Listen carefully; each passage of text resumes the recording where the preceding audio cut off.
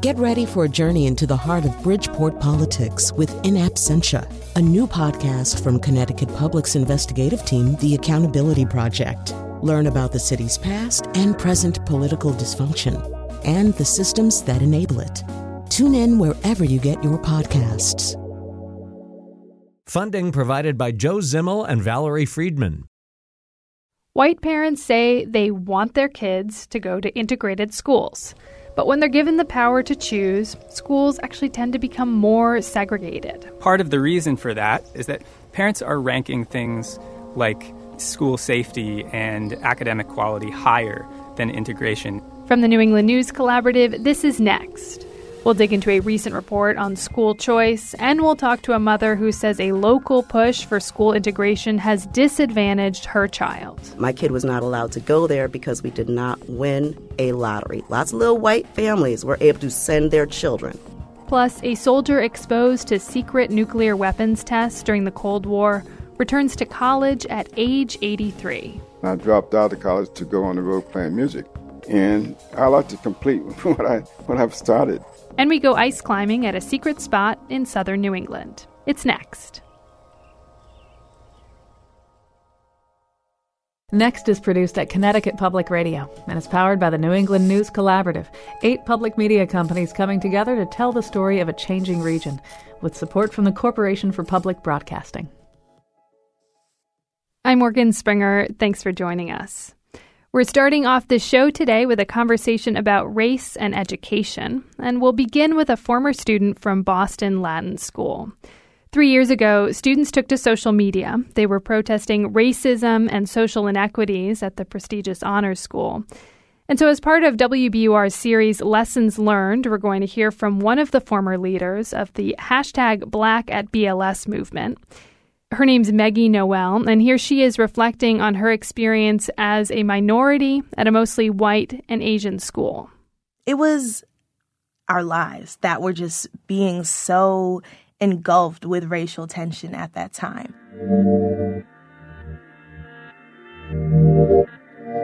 It was Trayvon Martin. It was Mike Brown. It was Eric Garner. It was every time we looked at our phones and on social media and all of our discussions, every time we heard on the radio, it was another Black life that was being lost.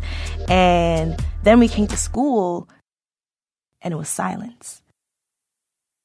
It's still so disheartening when you feel that you can't do anything or you feel that you're stuck and you're not able to really mobilize, especially, you're too young, there's nothing you can really do, or, got to think about next steps and education and all these things kind of whirling around that are just trying to push you down in a sense. When you're in the minority at school, it's this constant environment of self-doubt. You're already doubting yourself because there's no one else who looks like you. You're already doubting yourself because you don't have teachers who look like you. You don't have those role models. You don't have those guides. We had to fight to ensure that our voices would remain at the center point. So we said, okay, what do we want to do? What do we want to say? Is recording? Yeah. All right. Let's get it. Hi. I had some notes literally on the back of a quiz or something, like a piece of scrap paper, and just put up the phone. We said, okay, well, here we go. #BlackAtBLS when you're the only Black student in your AP US history course, and when slavery comes up, they all turn to you. We were so vulnerable and honest and just telling our truth. In one take, we just put it out. Stay proud and keep striving for Black excellence. And in our head, we're like, our friends will tweet out, maybe some alumni will get involved too, and, something will happen. And something did happen. Something pretty big did happen. Then the media. Boston Globe, New York Times, Essence, Boston Herald. It just spiraled into a life of its own. It was a life-changing experience because it forced us all to realize that we have a voice. And if we use it correctly, we can absolutely make a change and make an impact. We gon' be all right. We gon' be all right. We gon' be all right. All Right by Kendrick Lamar. That was the song I remember senior year. We loved that message that no matter what was going on around us, we knew that if we had each other, like, we were going to be all right. We still made a difference. During college, I felt that there was a time where I lost my voice. So I go to Spelman, it's an all-women's institution. And I said, cool, I'm here. I'm going to find sisterhood. I'm going to find community. And that wasn't the reality. Life hit. My mom lost her job. My grandmother passed. I was struggling with depression. I was dealing with a sexual assault. And at the end of every semester, I was just struggling to keep up. Coming from a situation where my voice had such an impact and I didn't even realize it, it was such a hard contrast and it was such a weird transition. Eventually, I ended up taking, a semester off and, had to continue rebuild myself, at home, at my core community. I was like, wow, this feels like high school again. Whoa. But I needed that. It wasn't until I had those moments and those experiences that I was able to kind of get back on track and walk in my purpose. I just, had to remind myself the importance of my voice, the importance of my own legacy, the importance of speaking up.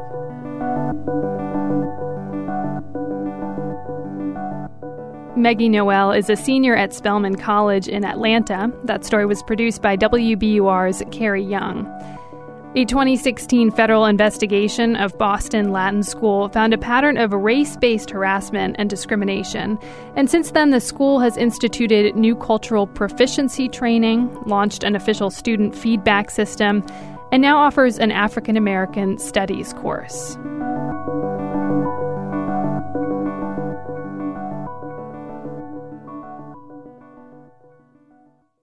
A new report says the majority of parents in the U.S. want schools that are racially and economically integrated. But in districts where parents have school choice, schools actually tend to become more segregated. The report is from the Making Caring Common project at Harvard University's Graduate School of Education. Eric Torres is co-author of the report and a PhD student at Harvard. And Eric, it's good to have you on the show. Thanks so much for having me. So the title of the report is, Do Parents Really Want School Integration? So let me put that question to you. Do they? Yeah, it's a complicated question, and I think reasonable people can actually look at our data and come to different conclusions about it. On the one hand, across race, class, gender, and a political affiliation, parents are saying they support school integration in principle.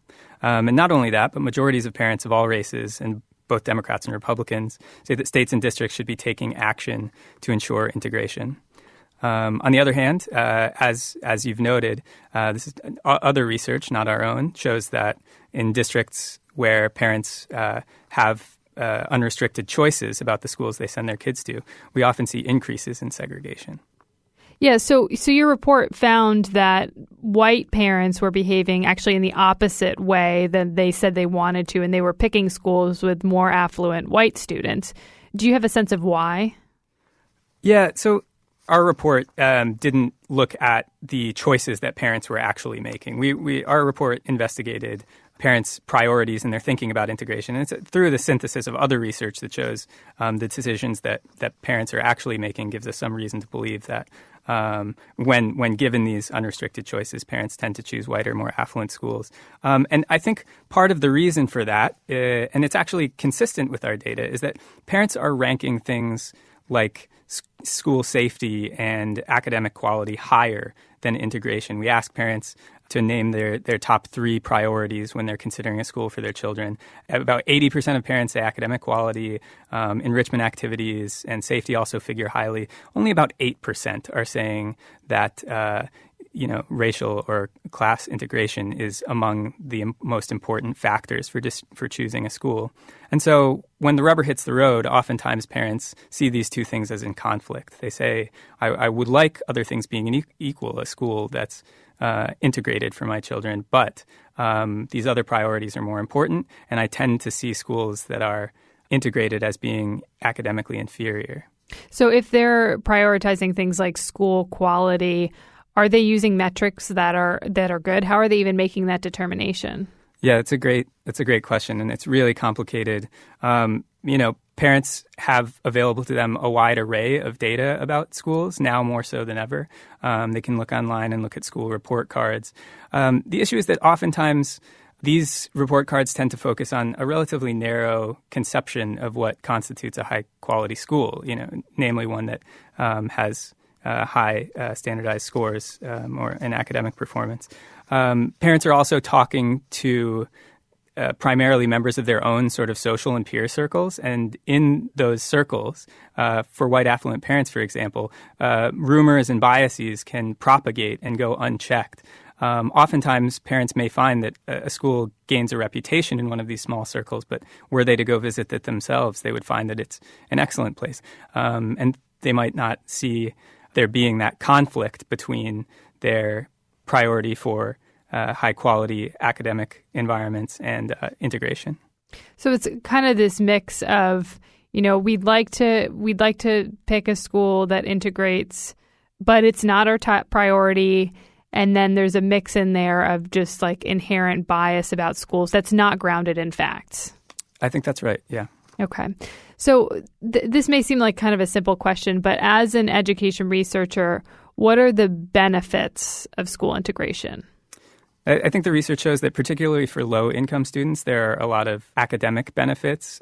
Some of those have to do with the fact that schools which have higher proportions of middle and upper-income kids tend to be better resourced and better supported.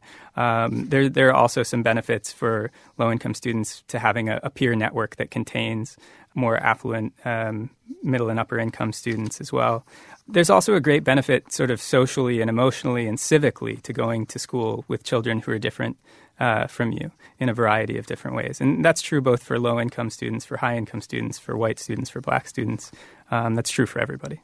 So for parents who are making this claim, I want to send my kid to a more integrated school, and they really mean it, how can they actually make this happen? How can they make it a top priority, or should they?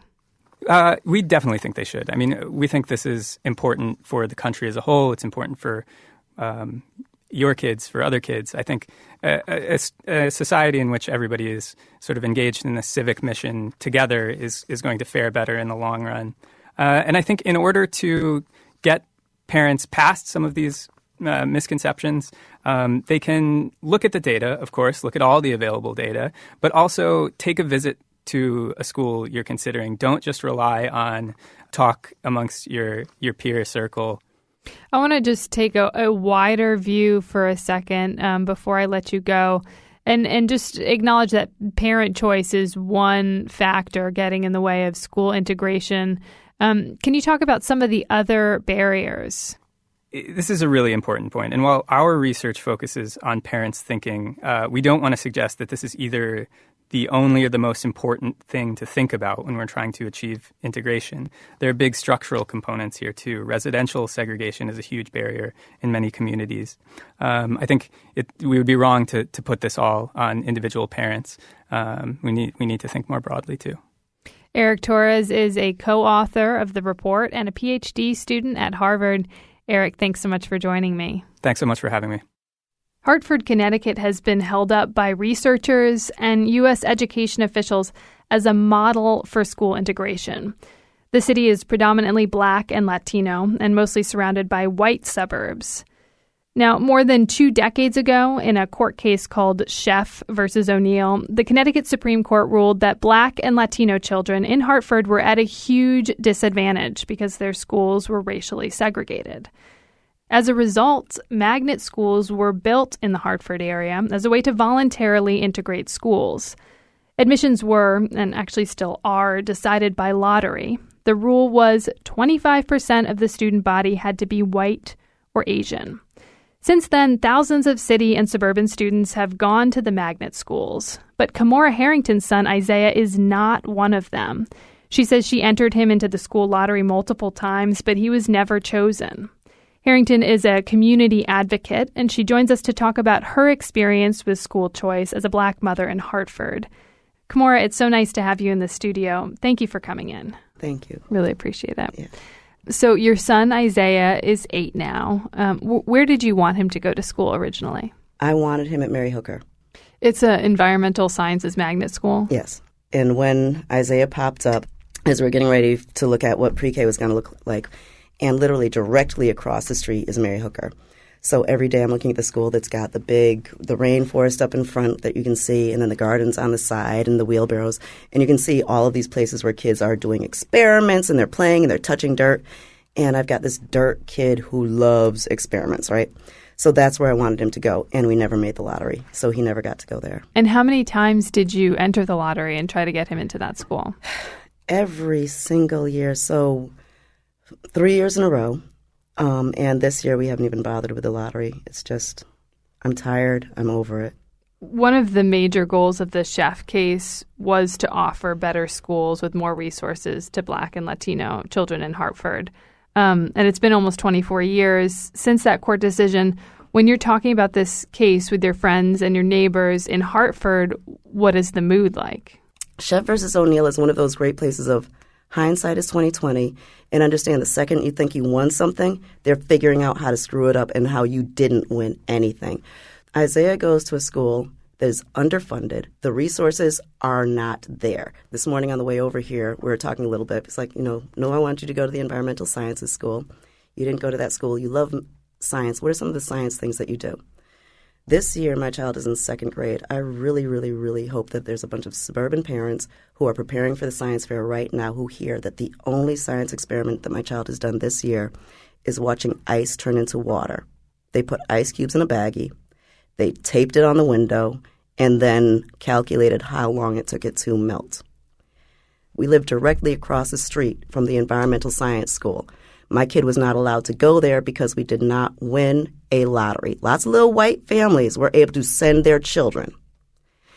I got to every morning deal with this traffic jam outside of my home because they were driving their kids in, knowing that over the summer, knowing that in the spring, when they were at home just figuring out what they were going to do, they live in towns with perfectly adequate elementary schools. And their choice is to sit up and look at these different brochures and decide, do I want my child going to the neighborhood school? Or what about this school with science? You know what? Let's try it and see how it works. That's what their situation is. My situation is, I really hope that, A, not too many white families apply, because if too many of them are in there, then there's not a space for my kid. But that enough of them apply, because if not enough of them apply, then my child going in there, my beautiful melanated Black child, will throw off the racial mix in such a way that it will be bad. So somehow if you've got too many Black kids in the classroom, you're not achieving diversity in the way that they seem to think that we should be achieving diversity. So in your experience, it's like this goal for integration just meant that white families get choice and Period. Continue to get choice, and you are not experiencing that at Period. all. And we solidify that they come before us. Yeah. And so aside from their choice, let's get down to the fundamental level. Here in America, we talk about white supremacy and what that looks like and how horrible it is. But if your 4-year-old knows that they can go wherever they want and my 4-year-old can't, then how are we not creating a world where white supremacy is? You can't move past that. You can't. What do you think would be a system that would be ideal for you? Like what would be good? This is always the hard question for me, because it can sound very much like I'm trying to come up with some Black nationalist whatever. And maybe in some ways I am. We understand and know that children learn best from people who come from the same background. That's been researched over and over and over again. Rather than moving my children out to say, go learn with white people because they're better, I would have loved to have seen the money be poured into the schools existing in the way they are. I would love to see the neighborhood schools built and watch our children interact with their communities and their neighborhoods. Rather than come up with this ridiculous idea that desegregation is the goal, grown-ups don't believe that. You do not see the people in Simsbury going to meetings and saying, it's so sad that there's no Black people living here. We've got to do something to make Black people live here with us. They're not doing that. They're balancing their budgets on our children. They are pretending as if having their children go to school with diverse children of color, there's some air quotes going on with that nonsense, but that somehow creates a place where they can appear to be wonderful, progressive, accepting people that white folks in Connecticut want to believe that they are. I think about my childhood.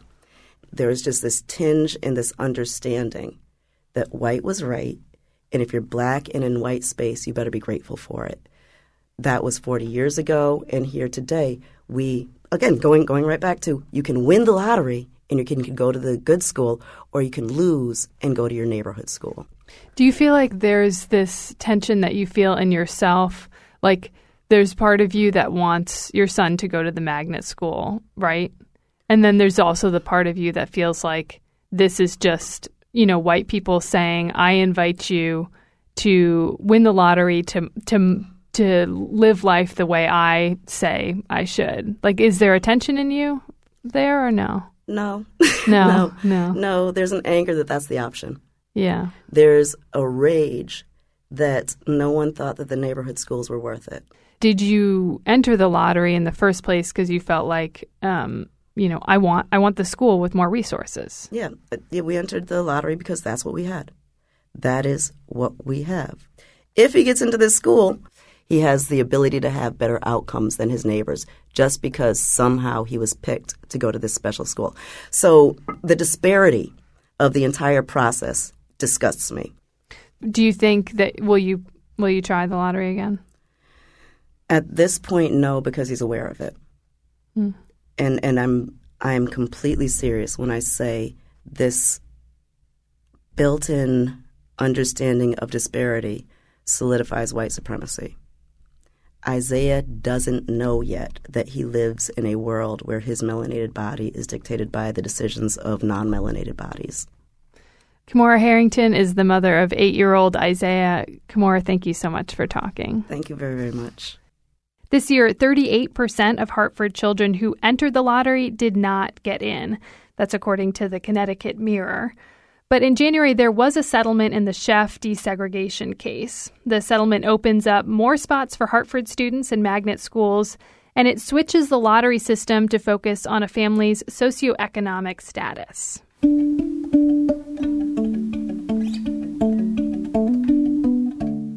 Coming up, an influx of Border Protection agents have been sent to sanctuary cities around the country, plus the many portraits of old white men in government buildings. It's next. Next is made possible in part by our founding supporters, who believe in the power of collaborative news coverage, including the Common Sense Fund, supporting the New England News Collaborative and its coverage of climate change and the evolving clean energy economy. Support also comes from Douglas Stone and Mary Schwab Stone through the Smart Family Foundation of New York. Welcome back. I'm Morgan Springer.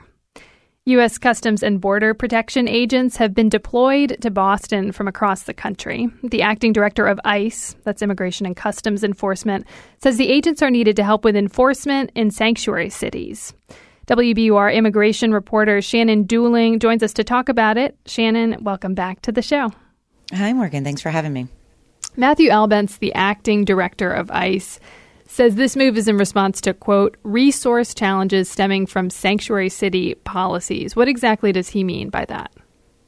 So what he's referring to essentially is things have gotten harder for immigration and customs enforcement deportation officers who work in so-called sanctuary cities. These are communities that purposefully limit the interaction between local law enforcement, local police, and ICE. And they do that, for a number of reasons, but basically it's because they say that police officers and local law enforcement should not be enforcing federal immigration laws. And so with this move, Albence is essentially saying we need backup. We're no longer able to pick up people on immigration violations in sort of what they would refer to as safe spaces like courtrooms and police stations because ICE is not seeing the amount of cooperation that it used to see from local law enforcement and court officials. And so they're now being forced, in Albence's word, to go out into the community and make what they would refer to as sort of more high stakes encounters with people that they're looking to arrest for immigration violations. What kind of backup are we talking about? Are we talking SWAT teams in Boston? Are they planning raids? What does it look like? So what I'm told by a Department of Homeland Security official in Boston is that some of the Customs and Border Protection agents and officers who have been deployed here to Boston, and it's unclear how many have been positioned here in Boston, but they come from all over the country, including some from the southern border. But some of them do have what is called tactical training, SWAT team training. Whether or not this is going to be a matter of, Customs and Border Protection agents sort of banging down doors and using those SWAT-like tactics with every arrest, that remains to be seen. But what we do know is that many of them do have that type of training. So we're seeing this influx of Border Patrol agents. I'm wondering, what does it typically look like? What does Border Patrol typically look like in a city like Boston? Well, so we have to remember that U.S. Customs and Border Protection is just one of the several agencies that falls under the Department of Homeland Security. And so when anyone travels in and out of the country, if you're coming back to the U.S. from a trip abroad, you would encounter a U.S. Customs and Border Protection officer at the customs line when you're trying to re-enter the country. They're sort of protecting the flow at what we would call official ports of entry. So Boston's Logan International Airport, the seaport here in Boston. Then we have what are referred to as Border Patrol agents. So those are the folks that sort of roam in between the official ports of entry. And so actually, states like Vermont and New Hampshire that have an international border with Canada and Maine, they would see more of those Border Patrol agents that, again, roam the land in between the official ports of entry. So to have them sort of stationed with ICE, with the immigration officials who are in the community making the immigration violation arrests in the interior of the country, not at the borders, that is a unique position for these folks. We're taping this on a Wednesday morning. So up until this point, have there been any raids or unusual arrests in Boston from these Border Patrol agents? Not that we've been made aware of. According actually to an ICE official, there have been a few arrests of what Immigration and Customs Enforcement refers to as immigration fugitives. So these are individuals who are wanted on immigration violations. There have been arrests. These happen every day, quite frankly, in and around Boston and throughout the country. But according to this ICE official, the Customs and Border Protection agents and officials who have been deployed here have not been involved in those particular arrests yet. Do we have any sense of how long these U.S. Customs and Border Protection agents will stick around in Boston? Well, I have not been able to independently confirm that, but according to the New York Times, there are about a total of 100 or so being deployed to larger sanctuary cities throughout the U.S., places like Boston, San Francisco, Houston, New Orleans, to name a few. And again, according to the New York Times, the timing of this deployment, of this special mission, was anywhere between February and May of this year. Before I let you go, there's another immigration enforcement story happening in New England that you've covered recently. There was a lawsuit filed in the U.S. District Court in Connecticut, and it basically alleges that ICE's acting director, again, that's Matthew Albence, is serving in the position illegally. So what exactly are the lawyers arguing?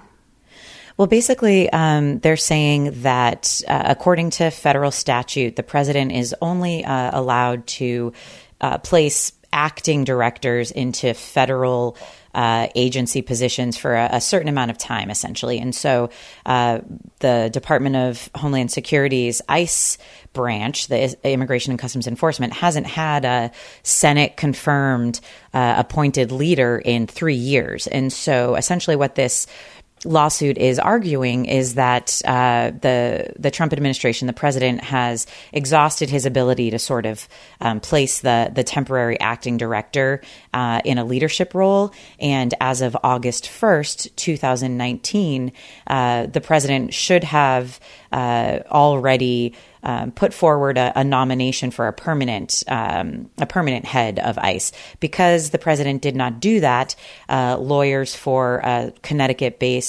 immigration organization are saying as of August 1st, Matthew Albence is serving illegally as the head of ICE. And so essentially, stemming from that argument, they are claiming that any immigration enforcement or action that took place after August 1st that Matthew Albence, basically directed into enforcement is unlawful because he, as of August 1st, has been serving illegally in that position. So it's a bit of a stretch in terms of an argument, but it'll be interesting to see how it plays out in Connecticut District Court. According to ICE officials, when we reported on this last week, they're not able to comment on pending litigation, but they will have to make some sort of retort in court. So we'll keep an eye on those documents. Shannon Dooling is an immigration reporter for WBUR in Boston. Shannon, thank you so much for sharing your reporting with us. You're welcome. Thanks for having me.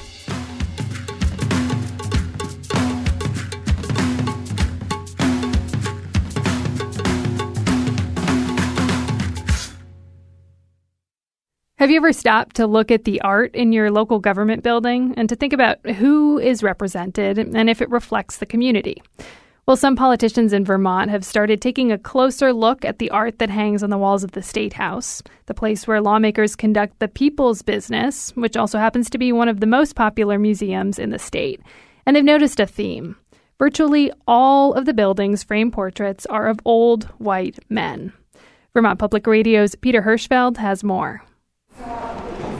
Addison County Senator Ruth Hardy and I are standing in the lobby of the Vermont State House. Hardy has agreed to give me a tour of the building's artwork, and we don't have to walk far to begin finding what we're after. I mean, one of the most prominent features as you're walking down the halls is the art.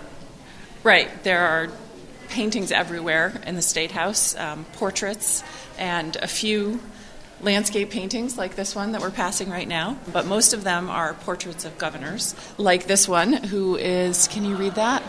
Looks like Carroll S. Page, who served from 1890 to 1892. So most of them are governors who serve for 2 years, one term. Occasionally there are more longer-term governors, but many of them I've never heard of, and I would guess that most Vermonters have never heard of them. The portraits, and there are scores of them, also feature the faces of old military figures. But there's one thing almost all of them have in common.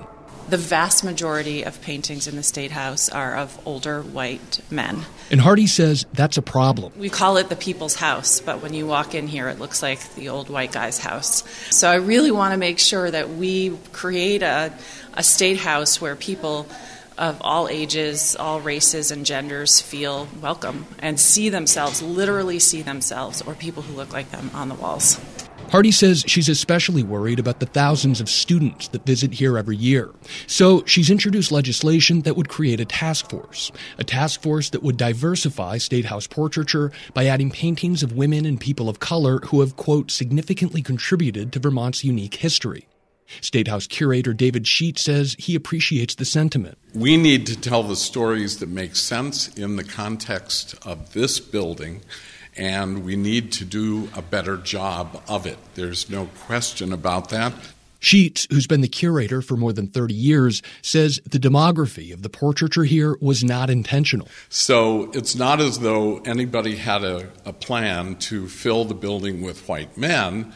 It just happens to be that the past 200 years, there have been principally white men as governors of Vermont.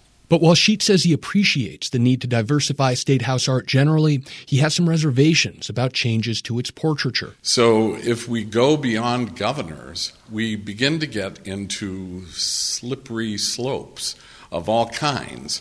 And Sheet says, for him at least, looking at the portraiture is not the defining experience here. So it's part of the wallpaper, frankly.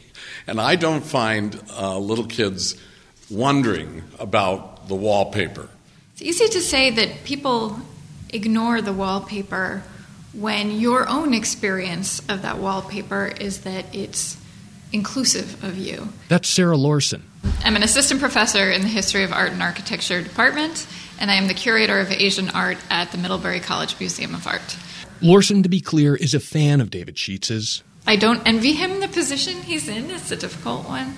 But she says the images the State House places on its walls communicate the values of the institution. And when virtually all of those images are of older white men, Lorson says kids take notice. That creates this feedback loop where, as adults, they might not see themselves in the State House. They might not choose political careers. Nicole Martins is an associate professor in the media school at Indiana University. She spent more than a decade studying the social and psychological impact of media on young people and this idea that girls or children of color may feel alienated or disillusioned when they don't see themselves represented in media. Martin says it has some scientific backing. When you are consistently putting the same kind of message, which in this case is a message about white people and white men, right, and their stories, that the implicit message is that those are the only stories worth telling. Back at the State House, Senator Ruth Hardy is looking up at one of only 3 portraits here that does feature a woman. It's a brightly colored oil painting of Madeleine Kunin, Vermont's first and only woman governor. She's amazing. She's one of my political mentors and role models. I often will stop at her portrait and just look at her or, sort of get good vibes from her if I'm having a bad day. Paintings in some of the other rooms in the State House evoke a much different feeling for Hardy, like a legislative conference room on the first floor where large paintings of stern-faced white men hang on all 4 walls. And it feels almost oppressive, like they're staring at me, saying, "What are you doing here? Why are you making this decision? You don't really belong." And it is oppressive. Hardy says it doesn't help that one of those men, former Governor Percival Clements, vetoed a bill that would have granted women the right to vote in Vermont. And it's just a reminder that he thought I shouldn't be here and that we shouldn't get to vote. And that's hard to be reminded of every day. Hardy isn't looking to tear down Clements' portrait, or any others for that matter, but she says those former governors aren't the only important figures in Vermont's political history. So I think reconceiving what our concept of history is, that it's not just the white man who's sitting in the governor's chair, but that it is the citizens of the state who are coming to this building to try to enact change and to try to be part of the legislative process. Sheetz inaugurated a new exhibit recently called Women in the Vermont State House. Hardy, though, says this is about more than a single spot in the State House where women get their due. What Hardy says she wants is true integration. For the New England News Collaborative, I'm Peter Hirschfeld.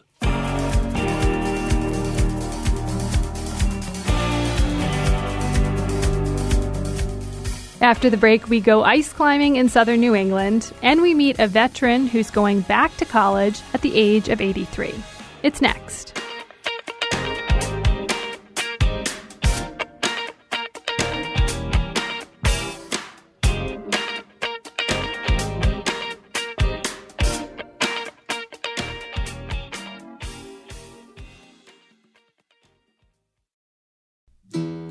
Next is made possible in part by our founding supporters who believe in the power of collaborative news coverage, including the John Merck Fund, supporting the New England News Collaborative and its coverage of climate and clean energy. Ice climbing is more popular in states like Vermont and New Hampshire, but there are still some good spots to climb in southern New England. So despite the warm winter, Connecticut Public Radio's Patrick Scahill grabbed some ropes and ice picks, and he headed to a secret place in the forest where it's cold enough to climb. Paige Cox and I can relate. When it comes to climbing ice, we're both freaked out. It's water. It melts. I'm terrified. Cox started rock climbing about a decade ago and is the vice president of the Ragged Mountain Foundation based in Southington. For me, this is my first time going up anything that isn't stairs or a ladder or a hill. But the defiant spirit of climbers has always appealed to me. So I met up with some. Cox and Matt Conroy. He's general manager of a climbing gym in Fairfield and our guide today. He gets us geared up.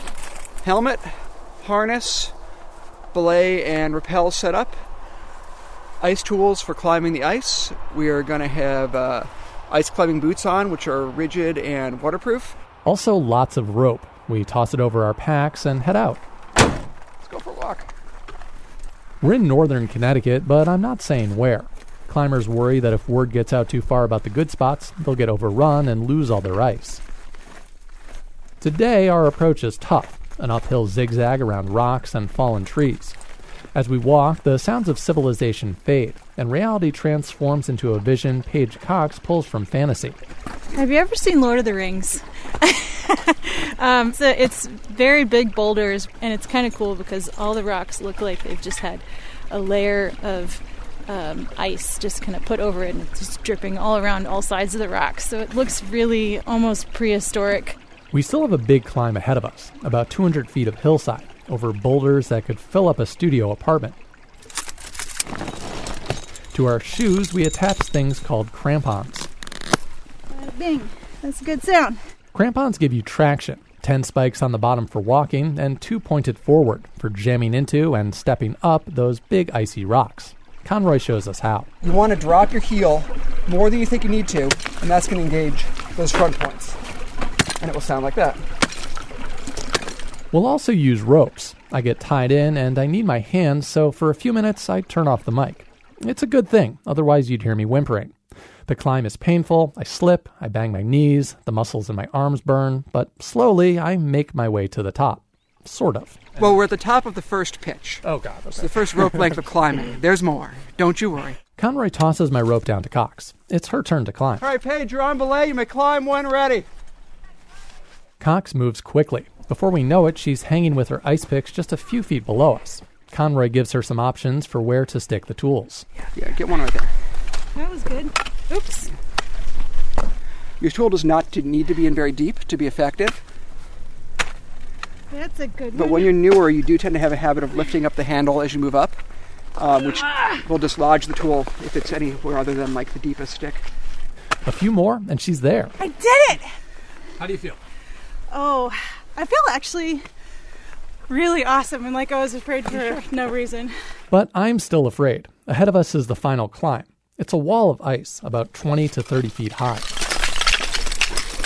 Conroy takes his ice picks and begins to stick them into the frozen wall. Oh, that's a good sound. As he climbs, lumps of ice spout water like holes in a barrel. Oh, you're getting soaked, man. But Conroy quickly makes it up. And now I'm next. You ready to get tied in? I think so.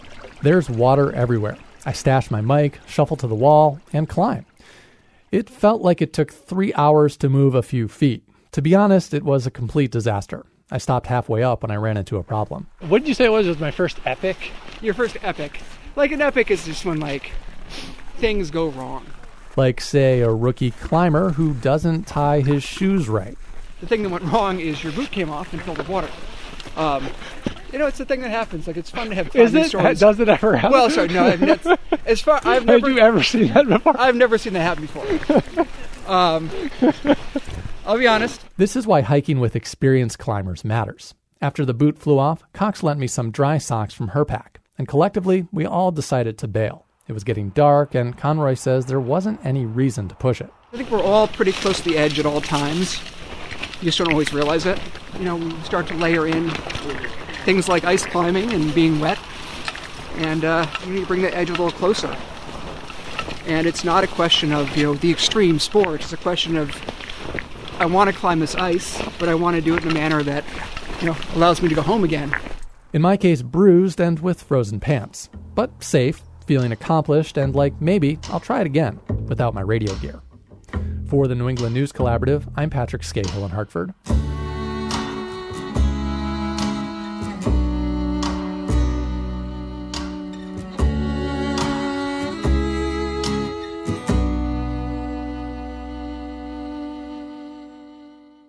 Hank Bolden is 83 years old. He's also an undergraduate at the Hart School of Music in Connecticut. Bolden's an atomic vet. He's one of thousands of soldiers exposed to secret nuclear weapons tests during the Cold War. And Connecticut Public Radio's Diane Orson has the story of his remarkable journey. In 1955, Hank Bolden was in his late teens and stationed in California. One day, the young musician was told he'd been chosen to participate in a special military exercise. I had no idea what I was selected for. He was flown to Desert Rock, Nevada, where he joined hundreds of other soldiers from across the country. He didn't know anyone else there. A day later, they were marched out to trenches. In the trench that I was in, there was nothing but soldiers looked like me, all black faces. A countdown began. When it got down to 0, that's when the big flash went off. That big flash was the dropping of the atomic bomb for the testing. And they had us placed 2.8 miles from ground zero, not only in the path of the fallout, but in the predicted path of the fallout. Then came a wave of heat and dust. And there weren't any goggles that we had to place over our eyes, just had a helmet. And our arms supposedly to protect your eyes, and you visibly see your bones. And you visibly see other folks' skeletons, that's what I saw, yes. After the tests, Bolden and the other soldiers had to swear an oath of secrecy never to talk about what had happened, not to family, doctors, or to each other. Violation of the oath was punishable by 10 years in prison and a $10,000 fine. Bolden says for decades he never talked. But as years went on, he was diagnosed with bladder cancer, multiple myeloma, and subcapsular cataracts. He began to worry that his health problems might be connected to what he'd seen. There were a lot of tests in this period. Alex Wellerstein is an historian of nuclear weapons at the Stevens Institute of Technology. He's speaking by Skype. These are really tests to see what happens to soldiers if they see a live nuclear weapon go off. Can they still be commanded? Do they become hysterical and no longer take orders? Do they become so overcome with fear that they can't do anything? At the same time, military commanders were not fully aware of the risks of exposing soldiers to ionizing radiation, says Wellerstein. Slowly, veterans who'd been unwittingly used as human research subjects began quietly sharing their stories. Congress lifted the oath of secrecy in 1996. Today, those who can demonstrate they're atomic veterans and have developed one of several specific medical conditions are eligible for compensation. Last year, after receiving his compensation, Hank Bolden decided to go back to college. When he got out of the Army back in the 50s, he'd enrolled at the Hart School of Music, but never got a degree. I dropped out of college to go on the road playing music. And I like to complete what I've started. So the 83-year-old auditioned for renowned saxophonist Javon Jackson, director of Hart's Jazz Studies Division. It was apparent to me that he is a practitioner, I like to say, a musician who can do it, but he wants to come in and learn a little bit more about the nuts and bolts of music, which I think is something to be in awe of. Bolden was accepted and awarded a scholarship. He says he's come to terms with what happened decades ago when he was a young soldier. I have no regrets about being involuntarily volunteered because it actually has played a part into my being here now where I'm at. As for sitting in classes alongside students 1/4 his age, Bolden says, well, music will keep you young. For the New England News Collaborative, I'm Diane Orson.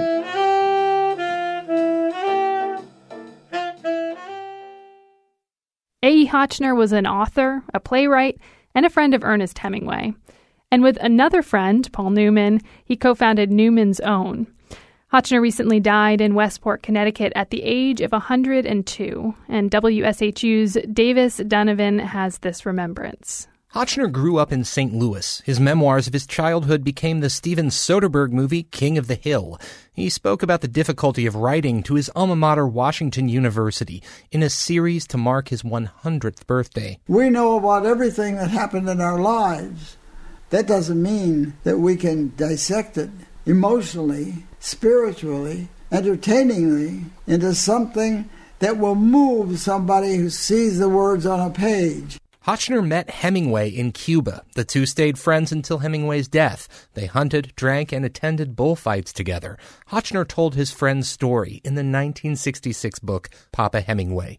In 1982, Hotchner helped his friend and Westport neighbor Paul Newman bottle some of his homemade salad dressing. Newman and Hotchner remembered later in a video for the Newman's Own Foundation. Really all started as a joke. We started passing the salad dressing out at Christmas time, singing Christmas carols, and about 6 weeks later, people were knocking on the doors asking for refills, so we decided to go into business. We kept making this fun.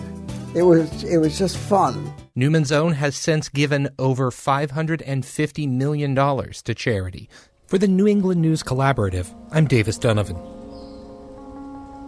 That's our show this week. You can find us wherever you get your podcasts. Just search Next New England. And if you like what you hear, be sure to rate us and review us on iTunes. Next is produced by me, Morgan Springer. Vanessa De La Torre is our executive editor. The executive producer is Katie Tolarski. We had help this week from Matthew Reed.